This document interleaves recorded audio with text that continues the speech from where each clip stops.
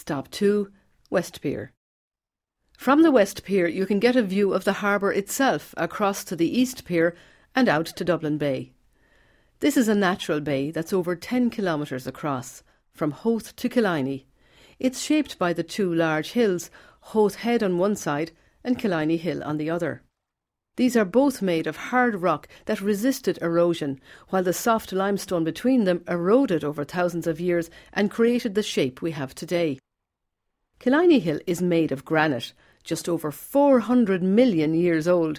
It's a lovely shiny stone, so take the time to touch it and admire it on the piers and notice it on the buildings around us on this tour. The bay itself is full of sand and gravel, created by the deposits from glaciers formed during successive ice ages. With the rivers also flowing into the bay, these created sandbanks which were treacherous for shipping. And that's why we have this harbour. It was a safe haven for shipping in this area. The West Pier here is 1.5 kilometres in length. The East Pier is almost as long. The piers are 15 metres above sea level and they're 80 metres wide at the base. It is estimated that over 620,000 tonnes of granite were used to create those piers. There are two impressive granite buildings at the end of the West Pier.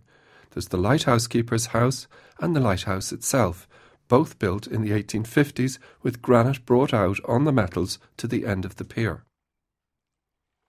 In 1821, when the construction of the West Pier began, this area of Dún Laoghaire was very different. There was a small fishing village just beyond the entrance to the West Pier, along where the Purty Kitchen is now. Stand with your back to the sea and look towards the pedestrian bridge. It's hard to imagine, but this area was a creek with a cliff behind it. There was a Martello Tower near where the bridge crosses over towards the coal harbour. The Martello Tower here, like all the others along the coastline, was built to protect the area against a possible invasion by Napoleon's forces. It was later demolished to make way for the railway line, which is now the Dart. At stop 3, we'll tell you a bit about the demolition of another Martello Tower close to the People's Park. Stop 3 is past the pavilion by the Christ the King monument.